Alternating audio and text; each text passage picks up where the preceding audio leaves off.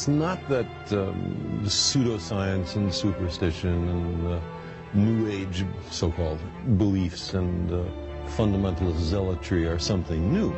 They've been with us for as long as we've been human. But we live in an age based on science and technology with formidable technological powers.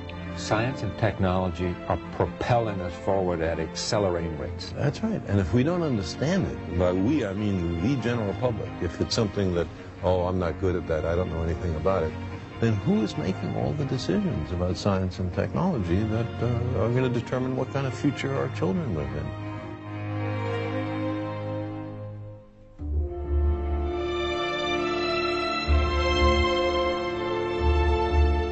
What's the danger of all this? I mean, you know, this is not the thing that... There's two kinds of dangers. One is what I just talked about, that we've arranged a society based on science and technology, in which nobody understands anything about science and technology, and this combustible mixture of ignorance and power, sooner or later, is going to blow up in our faces. And the second reason that I'm worried about this is that science is more than a body of knowledge. It's a way of thinking, a way of skeptically interrogating the universe with a fine understanding of human fallibility. If we are not able to ask skeptical questions, to interrogate those who tell us that something is true, to be skeptical of those in authority, then we're up for grabs for the next charlatan, political or religious, who comes ambling along. It's a thing that Jefferson laid great stress on. It wasn't enough, he said, to enshrine some rights in a Constitution or a Bill of Rights. The people had to be educated, and they had to practice their skepticism and their education. Otherwise, we don't run the government. The government runs us. You see, people read the stock market quotations and financial pages. Look how complex that is. People are able to look at sports statistics. Look how many people can do that. Understanding science is not more difficult than that. It doesn't involve greater intellectual activities. But the thing about science is, first of all, it's after the way the universe really is and not what makes us feel good. And a lot of the competing doctrines are after what feels good and not what's true. There are millions of people who understand science does not prove religion, because religion is faith-based. Let's look a little more deeply into that. What is faith? It is belief in the absence of evidence. Now, I don't propose to tell anybody what to believe, but for me, believing when there's no compelling evidence is a mistake. The idea is to withhold belief until there is compelling evidence. And if the universe does not comply with our predispositions, okay, then we have the wrenching obligation to accommodate to the way the universe really is. So who is more humble? The scientist who looks at the universe with an open mind and accepts whatever the universe has to teach us, or somebody who says everything in this book must be considered the literal truth, and never mind the fallibility of all the human beings involved in the writing of this book. I lost both my parents about 12 or 15 years ago, and I had a great relationship with them. I really miss them. I would love to believe that their spirits were around somewhere, and I'd give almost anything to spend 5 minutes a year with them.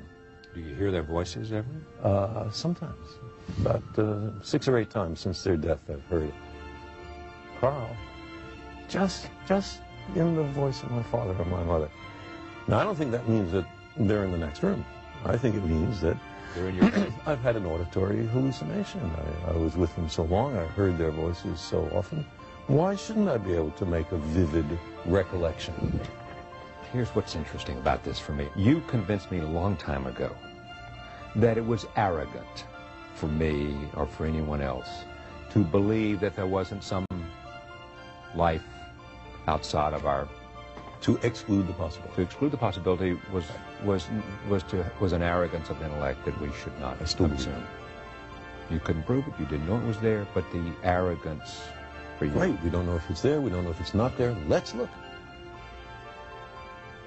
And if you take that, why can't you say there's a lot we don't know? There's a lot of power there that we don't know. There's a lot we don't know. You know, it's what I believe. But that doesn't mean that every fraudulent claim has to be accepted. We demand the most rigorous standards of evidence, especially on what's important to us. So if some guy comes up to me, and a channeler or a medium, and says, I can put you in touch with your parents.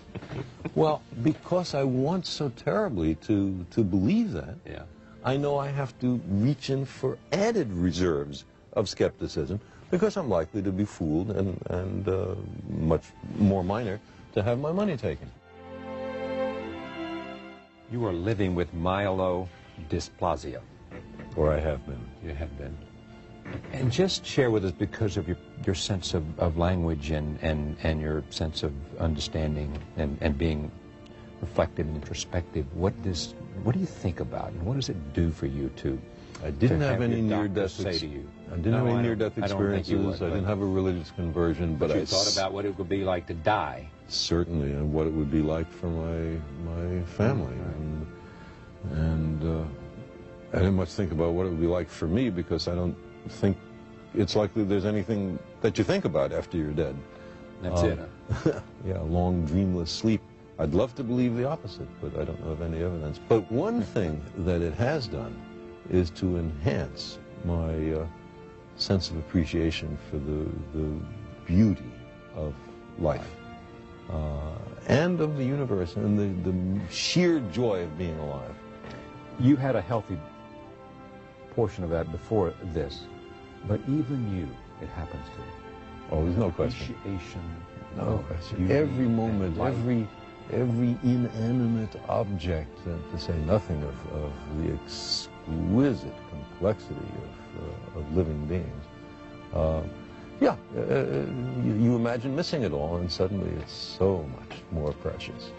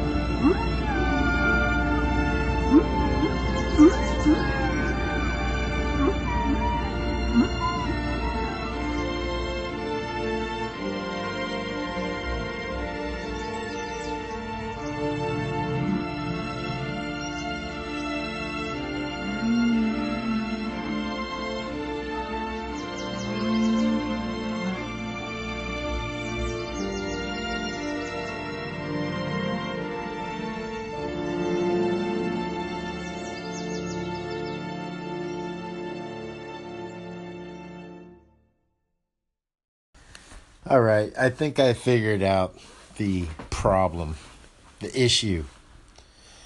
And I didn't even figure it out. Actually, my wife, Ronnie, figured it out. And I think most of us kind of have figured out what it is. But how? Yeah, that's what, I'm always trying to figure out, is how. And I know the answer is complex in many ways. But is there a first principle? How did things get this way? Now, I've always been perplexed as to why people were, confused as to what the term theory meant. And I think I pretty much have a junior high school understanding of the term theory and hypothesis, right? A hypothesis is something that you have a concept that you're trying to prove, and once you get enough proof, that hypothesis becomes theory. That's always been my understanding. Well, my wife, who is a bit more learned than I, let's say, she did something genius. She busted out the dictionary on the internet. And before she could start reading the definition, I warned her. I said, listen, words have been infiltrated. So she then went one further and looked up dictionaries from the past, like the 1800s. So she referred to the term theory, both how it's used today and how it was used perhaps back in the 1800s. Lo and behold, theory, according to these definitions, are speculative. Now, I think it's very interesting that somewhere along the line, there actually was debate in the way the term theory was being used. I might be wrong here. I think it was around 1913. But as of now, to date, it stands that theory means a speculative. It's speculative. It's absurd. Now, the fact that there was controversy regarding the term and its definition sort of, tips the hand as to what is going on here. The language is being infiltrated. The future of your language. You don't even know your own fucking language. It's a Frank Zappa quote. A theory is a fact, and if you are able to blur that line, then you are able to blur facts. You are able to blur the fact that there are facts. Now, true, facts can be improved upon. Theories can be improved upon. And there are some theories that become debunked over time. But not many, and especially as we get better at formulating our theories, formulating our understanding, at formulating our facts. I'd like to add a little side note that, science is relatively new. Over the past 50 years, we've made some great advances. And over the past 100 years, we've really gone forward as a species.